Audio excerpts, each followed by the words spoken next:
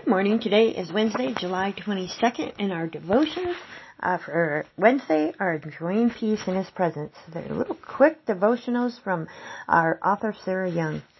Ooh, this is a good one today. Thank me for the conditions that are requiring you to be still. Do not spoil these quiet hours by wishing them away, waiting impatiently to be active again. Some of the greatest works in my kingdom have been done from sick beds and in prison cells. Instead of resenting the limitations of a weakened body, search for my way in the midst of those very circumstances. Limitations can be liberating when your strongest desire is living close to me.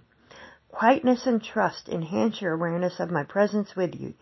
Do not despise these ways of serving me.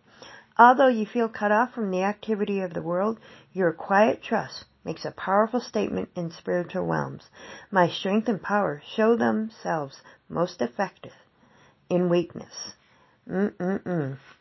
Oh boy, good stuff. Good stuff. And one of the scriptures that I wanted to read was Zechariah 2:13. Be still before the Lord, all mankind, because He has roused Himself from His holy dwelling. Wow.